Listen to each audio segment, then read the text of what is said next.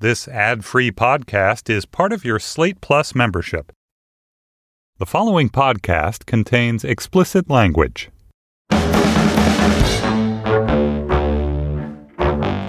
Hello, and welcome to the Slate Political Gabfest.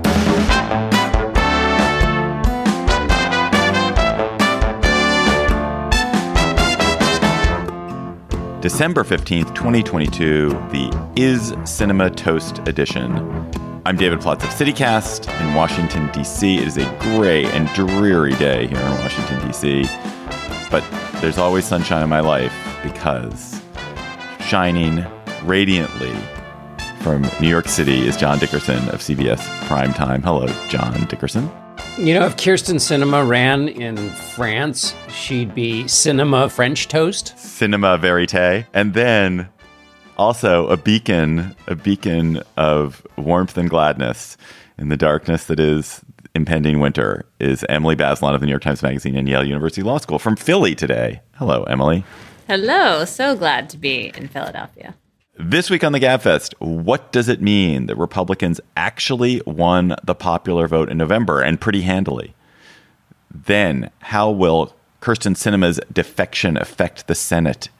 And how will it affect the 2024 election? And how will it affect Arizona? Then we will use a fascinating new documentary about Nancy Pelosi to assess her legacy. Plus, of course, we'll have cocktail chatter.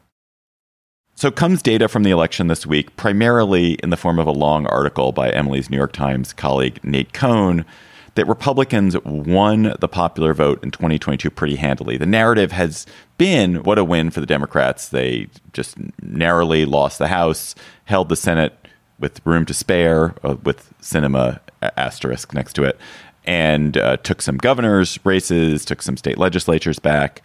But it turns out that if you add up all the votes, Republicans won by 2 points. So, John, did we get the whole story wrong? Was this, in fact, a good election for Republicans, and the media has been misunderstanding it? No.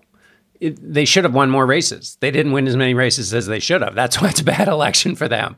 It is interesting in figuring out the vote that it's why that happened, and it wasn't because Republicans didn't turn out in those key Senate races in particular. They turned out. They just voted for the other candidate because it turns out if you pick people who are wholly so unqualified that it's an embarrassment that voters, even in your own party, will go vote for the other side. So what we learned there is that split ticket voting is still alive, although I think the data show that it's alive, but only in those extreme circumstances, that you really have to run a Mehmet Oz or a Herschel Walker to get, or a Blake Masters, particularly Blake Masters and Carrie Lake, actually, to get voters who are partisans to switch over and vote for the other team. But I think one thing where it is interesting, it doesn't change the overall results, but it is interesting as Republicans try to figure out what their challenge is, why they didn't do better in a year where the president was unpopular, the economy was bad, and historical trends would have suggested much bigger victories in the House.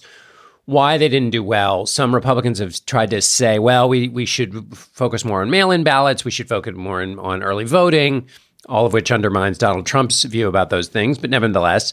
But what this analysis shows is actually that's not the problem. Voters, there was a robust turnout for Republicans, so maybe the problem is the kinds of candidates that ran in those key races. I didn't understand, John. So is the theory that Republicans piled up votes in the wrong places? Yeah. They piled up votes in places they were already going to win pretty handily in red seat House races. Is that what it was? That's definitely true. So, for example, they did well in Republicans turned out in the South where they were likely to win anyway. So that's one of the things that they piled up votes in areas where they were going to win anyway. But they also, the secondary finding is that while they piled up votes in some places, in those key Senate races, they didn't pile up votes, or they turned out, but they voted for the Democratic candidate. Emily, it must be alarming for Democrats, however, the extremely low turnout of black voters generally, who are just the backbone of the Democratic Party. Is this just kind of the normal pattern of a midterm and, oh, not to worry? Or did it feel distinctive that there's something in what's happening with the Democratic Party's relationship to black voters that they should be more concerned about? I mean, they should be concerned. And some of this drop off has been part of the electoral picture since President Obama left office. I think it particularly looks like it might have mattered in Wisconsin, where the Democratic Senate candidate Mandela Barnes lost by something like 26,000 votes, and turnout was among black Democrats, or at least I think among Democrats in Milwaukee, which is a city in Wisconsin, was, I think, the drop-off was even more around the same amount that Barnes lost. And so, look, all the people who didn't vote or who didn't vote for Barnes are, get the credit or blame for how that election went. But you look at a gap like that and you think, what was going on in Milwaukee that people were not interested? He seemed like he should be a candidate that would play well. What's happening there? And, I think the sort of broader question is, obviously, it was really important in this election, and it will remain important for Democrats to be able to persuade some registered Republicans or independents to vote for their candidates. Otherwise, they're not going to win. And then there's this question of whether, when you try to persuade into what is probably a more moderate or, even more conservative middle, are you losing the sort of core Democratic voters? Are there messages that appeal on both ends of that spectrum? Maybe there are, and I haven't seen any really good explanations of why black turnout was down that are related to messaging or what the candidates did or didn't do. Have either of you seen any compelling explanations? I don't think we really know yet, right, John? I haven't seen it. I've seen the analysis that the turnout was low. One possible, and this is making this up on the fly, is that turnout in off-year elections is often not robust. The bigger question, the larger question, this needs to be figured out for Democrats, is that one of the most crucial challenges for the party is its increasing is the fact that it's basically becoming a white educated party. And so if they're losing some non-white voters and they're losing working white class voters, then they're left only with college educated. And the suburban vote didn't rush back to the Republicans the way some had hoped. Again, in crucial places where they had bad Senate candidates. But if you start losing some suburban college-educated voters, the Democrats are, their coalition looks pretty weak for 2024 in both the Senate and the presidential. It isn't true that this midterm was a low turnout midterm. This midterm was a pretty high turnout midterm. It's just that but for black Democrats, it was a low turnout, relatively low turnout midterm. Right, but you could imagine the low turnout effects, which are standard, just existing in one pocket or another. Even if other cohorts turned out, it's not necessarily, there may be idiosyncrasies to individual groups that are, unique to those groups. Can we go back to your point about education, John? Because that seems to me to be a tricky one. College-educated voters may want more progressive messaging if they're Democrats than this larger base may be comfortable with, whether they're black or Latino or Asian or white. There can be a kind of divide there. And especially if a lot of the people who are working for Democratic politicians and on campaigns are also in that kind of highly educated, progressive sliver. And it just seems like something Democrats really need to keep an eye on. And there are lots of discussions and fights about messaging and how broad to make it, how to settle on messages, for example, about law enforcement and public safety that are not a total sellout of, values of reducing reliance on punishment and incarceration, but that also resonate and make people feel like Democrats care about public safety. That's one I watch a lot. It's a fine point. I wonder whether that will be the animating conversation in 24. Or whether Democrats have basically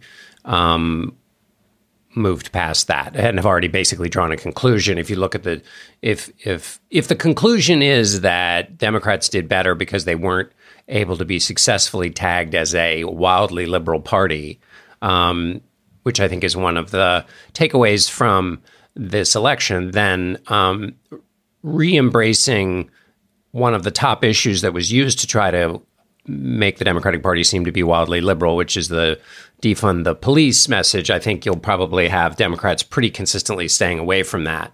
So I wonder what the second set of issues will be. I mean, when you think about what Republicans were trying to do, was trying to get those suburban voters back by either doing a defund the police crime message or the education message. That didn't work as well. And obviously the economy too, but that's less of a values issue. And those three didn't have smashing successes for Republicans. So I don't know what will work with that constituency next time around.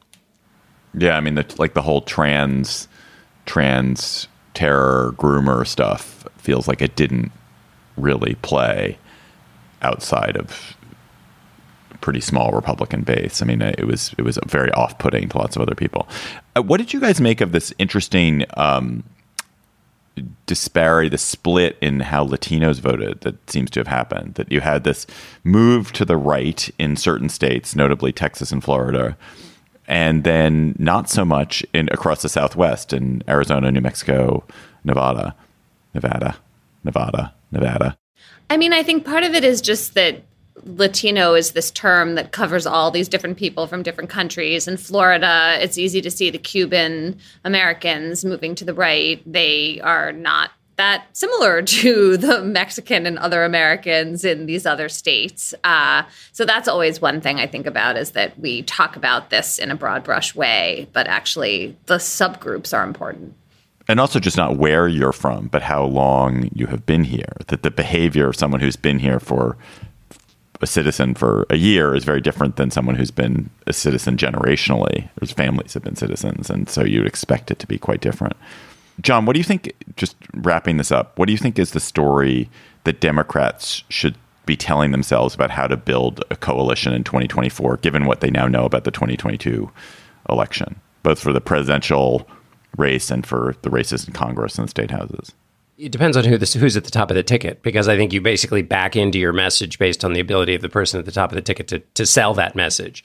For example, you could imagine somebody saying fresh new leadership. Well, that doesn't work if you've got Joe Biden as the president. So I think it's heavily determined by that. I think one thing that certainly Democrats benefited from was the enthusiasm in their own ranks that was driven by Donald Trump and Trump-associated thinking, which is to say Donald Trump, threats to democracy, that's the Trump-associated thinking, and then abortion. And all three of those things may be off the ballot in 24, and that'll matter. You know, negative partisanship drives a lot of voting. So if you're a Democrat, you want those things to be around. And so since they won't be, I think the biggest message is what's going to replace that. I mean, obviously, standard old attacking the other side is fine, but what's going to give you the animating power the next time around? And you're going to have some tough Senate races, in Arizona, in Ohio, in Montana, in West Virginia, and there will be tensions between those Senate candidates who will have to run on the kind of messages that were successful in Georgia, Pennsylvania, Georgia, Arizona, more kind of leaning to the independents and the middle, while at the same time you're going to have, potentially a Democratic primary if Biden doesn't choose to run. That could be, a competition for liberals. On the other hand, if Biden runs, he's more like those kinds of candidates who would be running in. So I don't know. I think it really depends on what the makeup of who's running at the presidential level determines the issue set. Slate Plus members, woo! Thank you. You get bonus segments on the Gabfest. This week's Slate Plus segment, we're going to talk through a few of the conundrums that we've gotten from you, and we're really looking forward to our conundrum show in a couple of weeks, and so we'll talk through a couple of them in eager anticipation for that. Kyrsten Sinema has left the Democratic Party in advance of a 2024 election when she will have to run, if she runs, in a state, Arizona, where Democrats are generally very irritated by her and irritated by her flirtation with Republicans and her occasional unwillingness to go along with the Democratic agenda. It sets up a very hairy election for Democrats in 2024. And I feel like do you guys remember there was that meme in the Trump years, the Twitter meme, which was time for some game theory? When people would do that, like time for some game. I feel like it's time for some game theory on what is happening with Sinema and like what this dynamic is. So, Emily, why did Sinema drop the Democratic name tag now? It's not even clear she's going to stop voting with them or caucusing with them or, having her nice committee assignments with them. But she dropped the name tag. I mean, I guess, do I have to give her the benefit of the doubt? I have a mini rant about this, which is like, okay. Bring it. So Maxi be rant. in whatever party you want.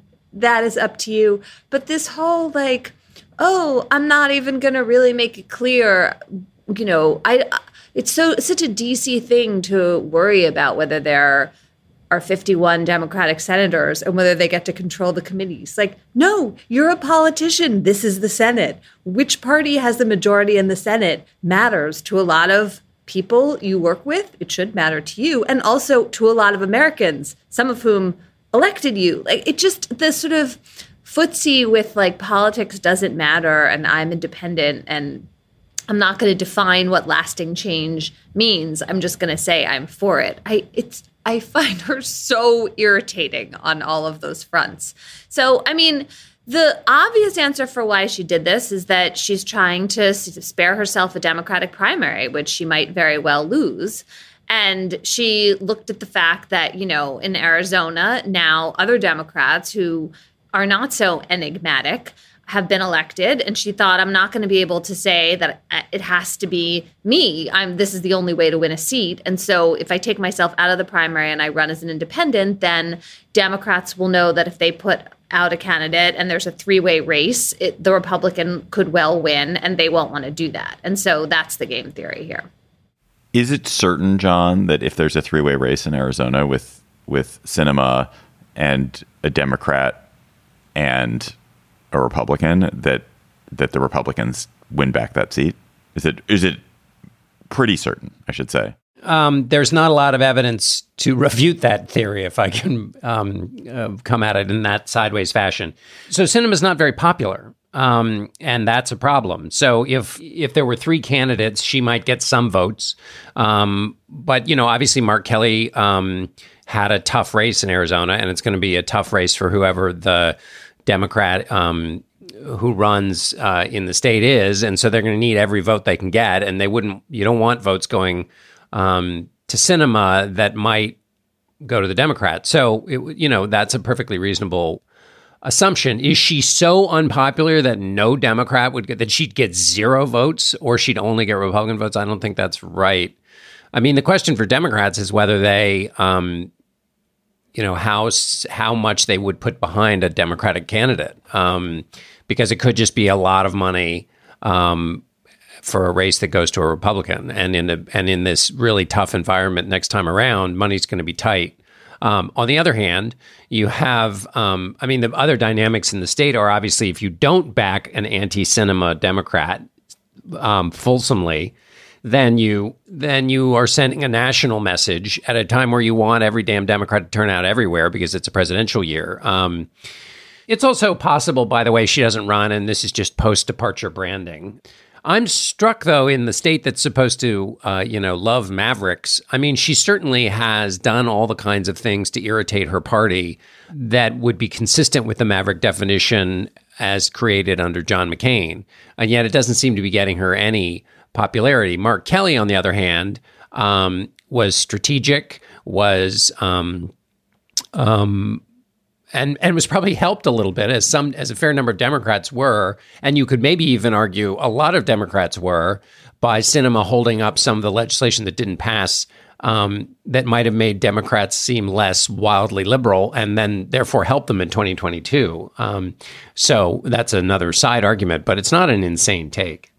This whole maverick thing is kind of contingent on people like giving you a base of trust. And what McCain had been a genuine American hero who had suffered enormously for his country. No one could gainsay that. And so you could always, like, you could be irritated by him, but you couldn't be like, this guy is a shyster and a fraud. Whereas with Sinema, her whole life is she's someone who spent in a constant quest for self-actualization, I suppose it's for fame, glory, attention. There seems to be no base there in her. There's no fundamental who is Kyrsten Sinema, like who can we identify as this kind of cogent whole person who stands for something that's never seems to have existed. And so it doesn't feel like she's a maverick. It feels like she's completely fickle. Like I used to have a principle there when I was working more in digital media and when Yahoo was a thing. Like Yahoo was huge. Yahoo was always a big deal in digital media, and they had so much power and they had so much audience back. This is back in like the mid 2000s, and they would always have these deals where, like a smaller site like Slate, we could work with Yahoo and be such a great opportunity. And it was always the case that whatever Yahoo did, like 2 weeks later, they would absolutely reverse it and completely fuck you. And I feel like Kyrsten Sinema is like she's like the Yahoo of the Senate. Democrats should not make a deal with her. They should not make a deal with her because she's going to fuck them. Like, whatever happens, she will pick her path. And so they should definitely not like roll over to make life good for her. They should. Because what she'll do is she'll switch parties to the Republicans if it becomes opportunistic, if it becomes available to her in 2024 anyway. So why bother? Why yoke yourself to this person who will completely screw you and is untrustworthy?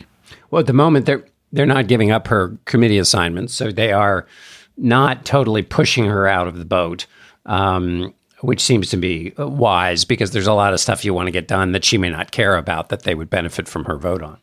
Right. I mean, I feel like they're being very sort of civil and kind of treating her delicately right now. What they have over her is running a Democrat, a really good Democratic candidate who would then compete in the election after the primary. I understand the impatience of the two-party system in this country. I really get it. And I think Bernie Sanders and Angus King have been effective as independents, whatever that has meant. But there is something that's just, she's so irritating. There's something it's just like you're untrustworthy. It's just people will deal with. Right now, she gets fruit baskets. Right now, she gets invitations to the spa because everyone wants her. And that must be a nice feeling to be wanted. But ultimately, people know that she's just not someone you can trust. And that is not a pleasant reputation to have. It is not pleasant to be that person.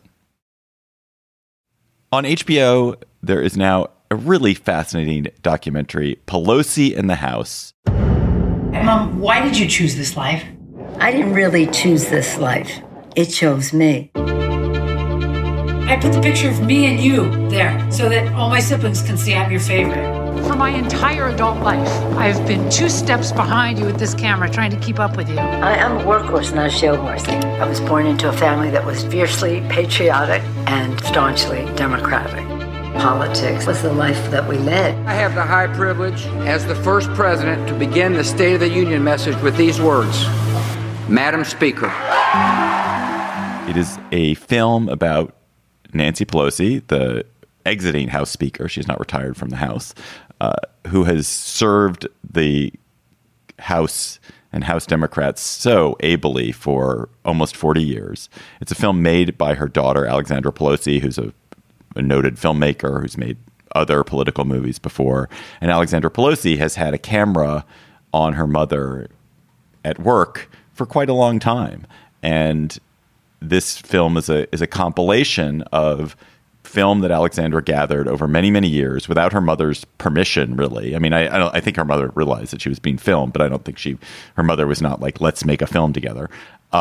And Alexandra has now strung it together. The major chapters in it being the 2 things. One, the passage of the Affordable Care Act in the Obama years. And then secondly, the events of January 6th and what happened afterwards. And those are the 2 large set pieces that kind of hold the movie together. We've all watched it. I really suggest that you watch it. It's a really fun watch. But we're going to talk about it. So, Emily, what did you What was your overwhelming sense coming away from this? Did you have a phrase that sticks with you, or a feeling that sticks with you after watching Nancy Pelosi at work? It reminded me of the Mitt Romney documentary, in that both cases there's this person who seems kind of far away and often speaks in these political platitudes, and they don't seem super real or warm or someone like that you would enjoy spending time with. And then you see them in all their personal quirks. Like there's a great scene of her dancing around with her grandchildren, and you see her kind of on the phone, like venting to President Obama about something after a vote. And it's just very human.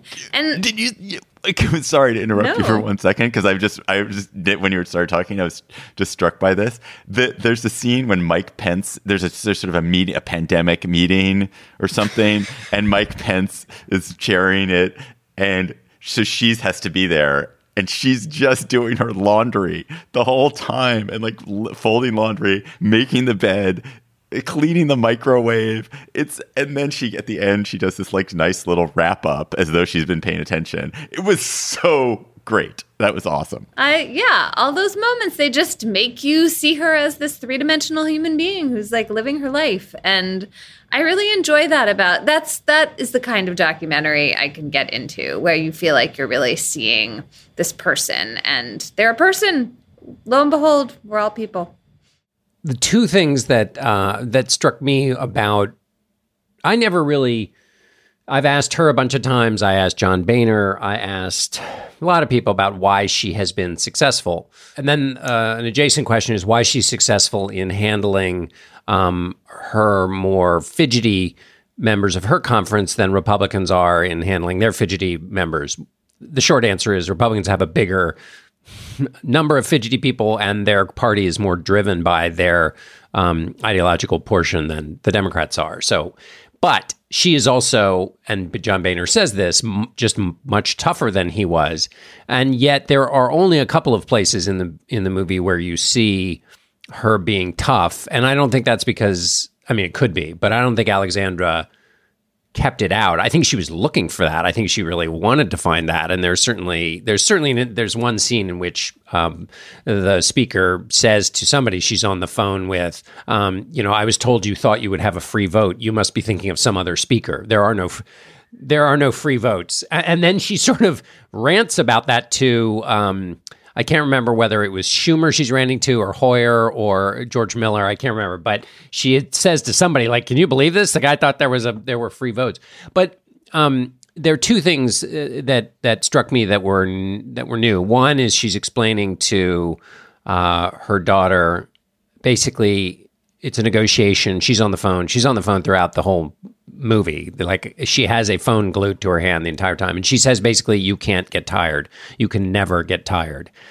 And that is just right on the, so that's exactly right. And obviously for somebody who travels as much as she does, raises as much money, goes to as many candidate events as she does, that's been the key for her. And literally not getting tired. The other thing is, she, in that series where lawmakers are coming in to see her, she just listens. She doesn't get tired of the listening part of the job, and so can get people on board, not only by being tough on them, but also by hearing them out and taking that approach. I wrote down, John, the one line in my notes for this entire segment is, "You can never get tired," and that was exactly what stuck with me too. Was that what she is she is this person who is incredibly persistent. She doesn't come across as being a scintillating speaker, as being like the kind of absolutely brilliant person or anything like that. She just comes across as someone who's like incredibly hard working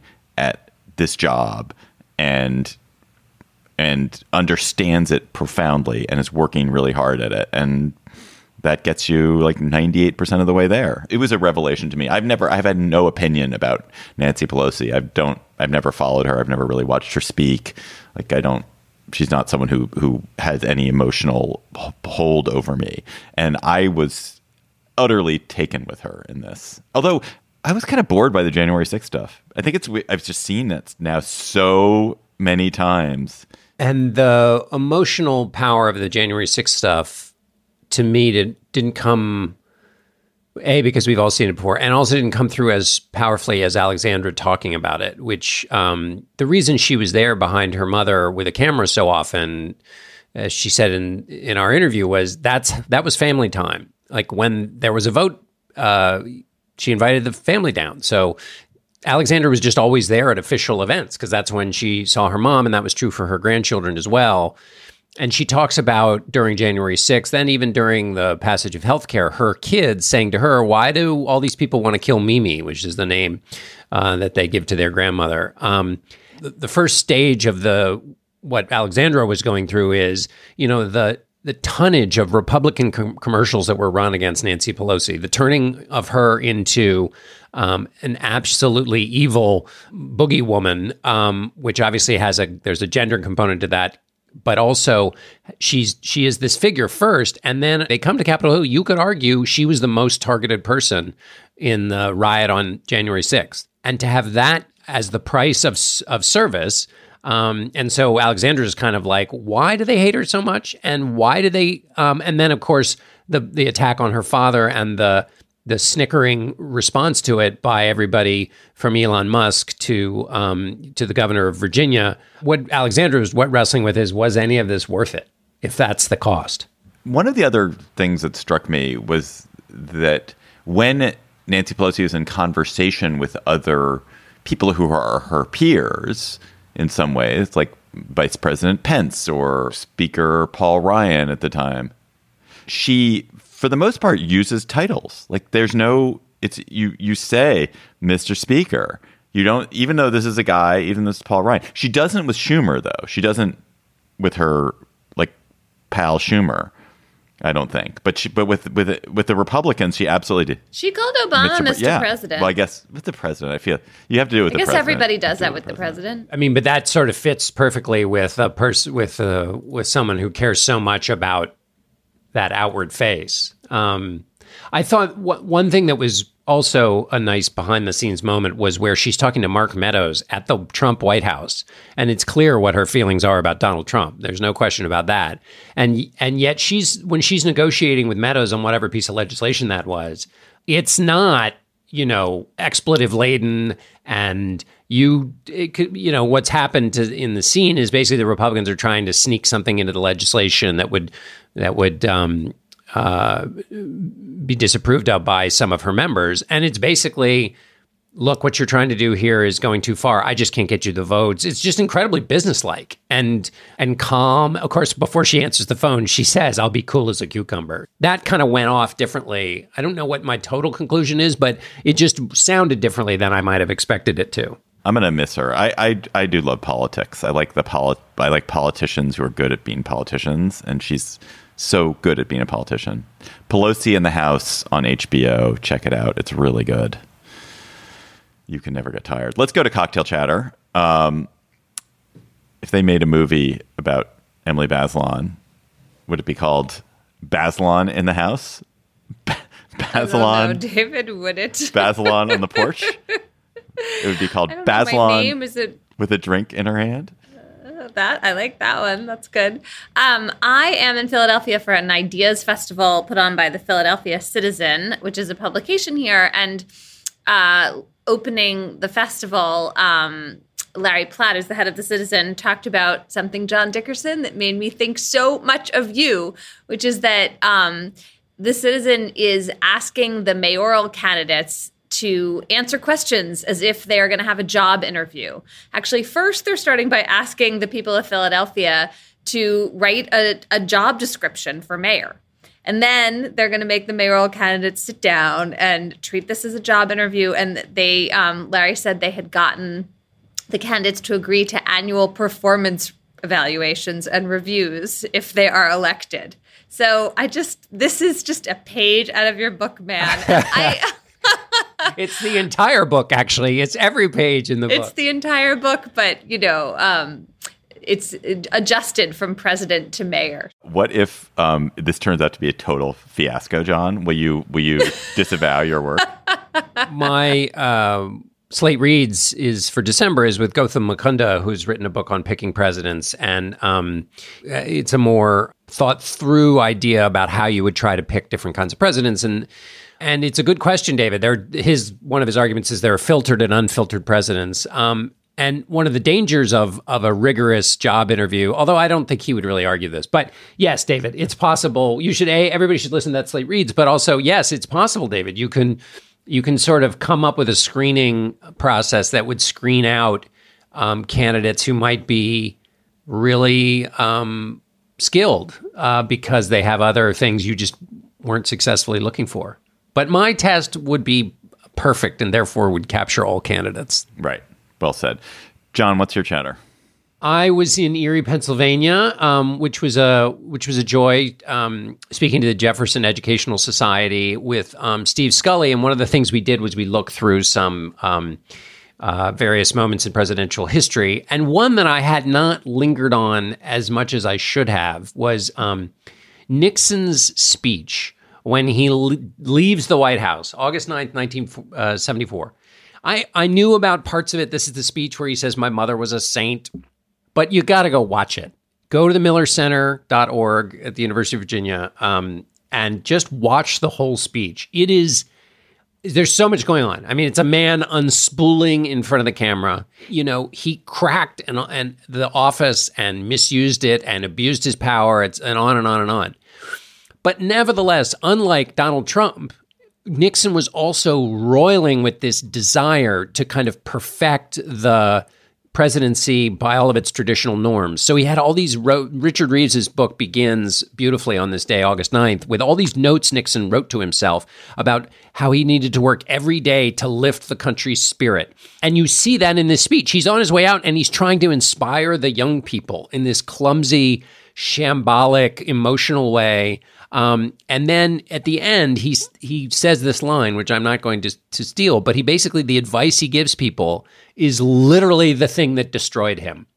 And it is this, you see in this speech, the two different Nixons. I mean, you only see one in the speech, but you know why he has to leave, because he didn't listen to any of the things. This one moment, it won't take you long. And read Richard Reeves's book too, which is really good. My chatter, two chatters, one very grim and one not at all grim. The very grim one is I would urge you to read the series that the Washington Post is doing about fentanyl. It's so sad and grim. It's a series of articles about fentanyl, how it gets here, what its impact is, why it's so devastating. I particularly recommend, there's a piece by Kevin Seif, Salwan Georges, Aaron Patrick O'Connor, and Reka Tenharla about an addict in Tijuana and how this addict lives. It's just so grim. And then there's an amazing story today, Thursday, about 5 people who died in Colorado earlier this year when they took what they thought was cocaine, but it turned out to be primarily fentanyl, and they all just essentially died in an instant. And they still don't know who supplied it to them or why. And this drug is unspeakable. And yet it is, we got to deal with it. So I would really recommend that in the Post. The other thing I want to chatter about is just, it's so trivial. The Evercrisp apple. I don't know if you guys have discovered the Evercrisp apple. It's a hybrid of the Fuji and the Honeycrisp. That does seem promising. So it's not as sweet. No, it's sweet. It is sweet. It's very crunchy, it's really and it's sweet. I like a sweeter apple, but it has this fantastic texture. It's explosive, crunchy texture, but also a sweetness that I really like from the Fuji. So try it, the Evercrisp.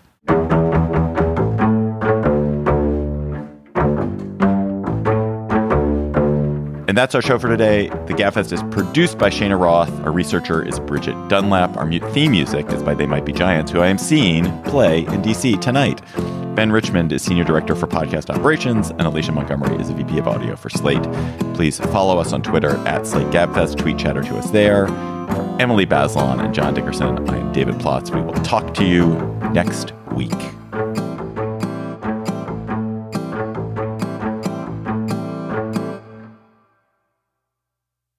Hello, Slate Plus. How are you? Good. So we have a conundrum show coming up at the end of the year. And one of the great things about our conundrums is that you send us so many, and we can only ever get to a small fraction of the ones that are fascinating and interesting. And so we thought we would do a Slate Plus today with some of the conundrums that caught our fancy, and maybe this will get your salivary glands going for the prospect of conundrums at the end of the year. So I'll start with one. So from Shane Donahoe, what's the perfect time to get into a hot new thing? A fad or show or social media app? Is it right at the start when no one knows and you have to convince your friends to try it? Is it late once everyone's already there? Surely there's a better point, but when is it? Well, if it's really going to be hot, then the beginning is amazing because then you were there first.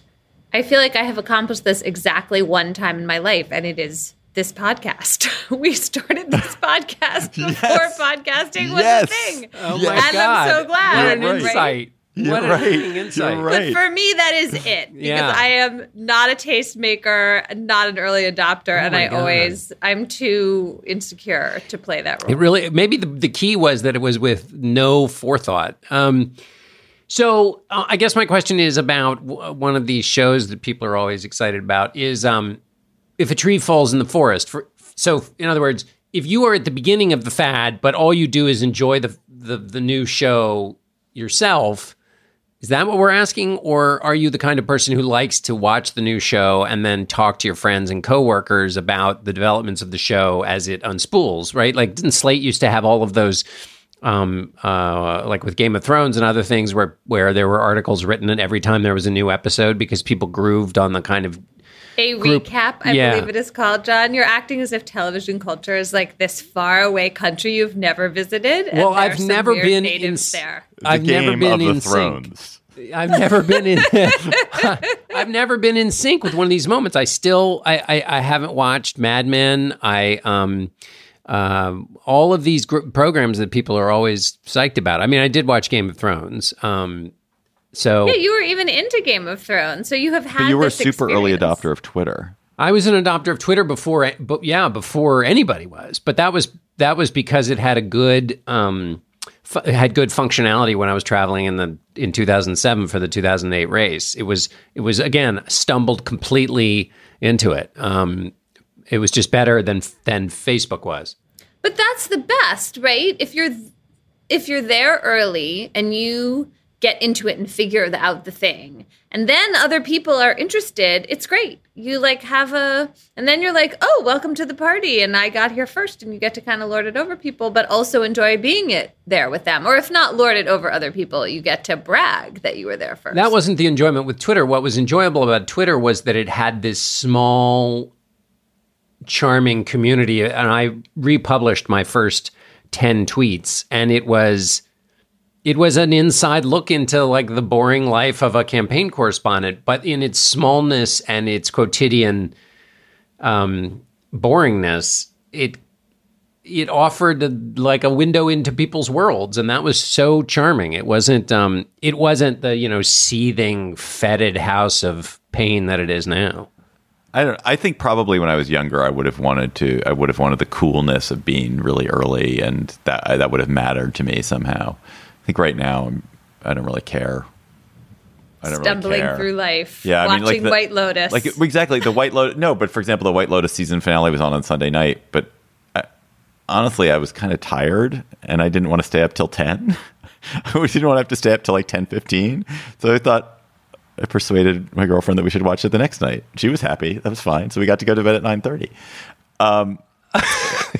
Welcome to Slate Plus. We're the Welcome olds. to middle age. Yeah. So wait, but then you missed. Okay, I want to take this a little bit further because what I enjoy about those moments, and they're pretty rare now, where there's actually like appointment watching TV. Yeah, and then you get to talk about Yeah, you get to talk about it. You get to go on the internet. You get to like be part of marinating in this particular culture. And that show also had suspense in it, whether you think it delivered or not. And so I wanted to watch it Sunday night because I just wanted to like see what everyone else was saying and, text with my friends about it. And that is fun. Yeah, it is. Right? But I'm off Twitter now. So. But it wasn't just Twitter, right? You can be off Twitter and still find a way to be part of that culture. I think that this is recommended behavior, which is to say, as people are feeling more lonely and social ties are fraying, what you described, Emily, that the kind of crackle that happens when everybody's watching the same thing at the same time and people have different takes. I mean, it's the benefit of watching Colbert's monologue, is like everybody's swimming in this world and then this clever person fires at it from this other direction and possibilities are open to you, and you get a chuckle because it surprises you, and like it illuminates the day. And so in that case, the core language is what we're all talking about because it's in the news. But watching one of these trend shows or movies is the equivalent, it seems to me. So I think this is not only this is something that everyone should do. The opposite of bowling alone. Right. Exactly. All right, we'll do one last one. Colin Rufinak. If you could choose one decade of your child's life, birth to 10, 10 to 20, etc., where your advice would be deeply considered and relied upon, but for all other years it would fall on deaf ears, what decade would you choose? I think the earliest one. Oh, interesting. Make that set the argument. heading. Really? Huh. Set the heading, and the rest of the revelations have to come on their own anyway. There's nothing you can tell them that would be as useful as them coming up with that lesson, the value of that lesson on its own.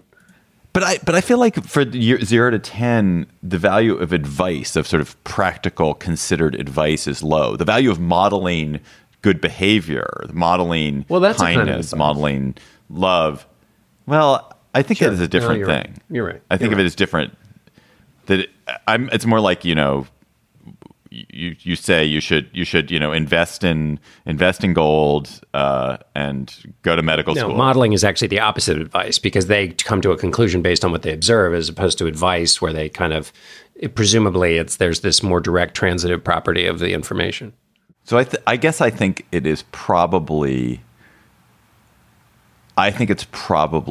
your 20s, your kids' 20s, when the advice, as opposed to the kind of lived modeling, because they are making decisions about their professional life, about relationships, about kind of where to live, that you have a lot of good experience, and that it's not so far from you. The childhood, even the minute you're an adult, like childhood is very far from you, but early adulthood is not very far from you. You're about 50 years. I'm 52 years old, and I feel about 50 years away from being 10 years old, but only about 20 years away from being 25 years old.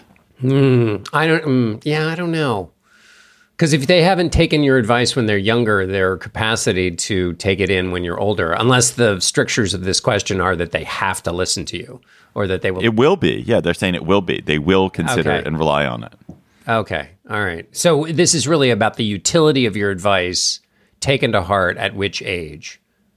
Huh. I mean, adolescence. What about adolescence? Like, that's the time when often kids are at the most risk. And if they listen to you, you could save them from getting in a car with a drunk person, et cetera, et cetera.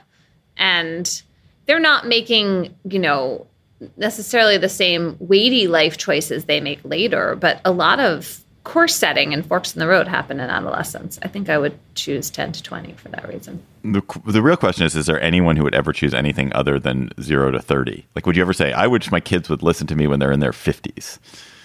That would be valuable. Now that I'm in...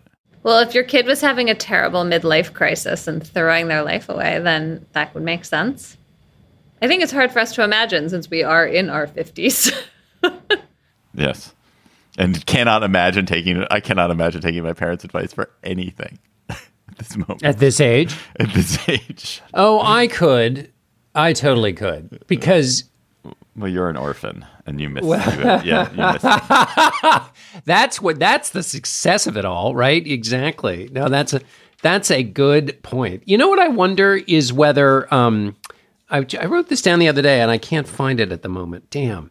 I wonder whether a person who is older would help you be able to identify when you had sort of peaked in the way you wanted to in one phase of life and needed to change your mindset and start preparing for the glories of the next stage, which would be either like retirement or the penultimate or the antechamber to retirement, but that grabbing that moment correctly, whether an older person would know, basically say this 3 more years you're going to spend like sweating it out would be much better spent engaging in, activities X, Y, and Z, which are just much more enjoyable at this age. Maybe they could do that.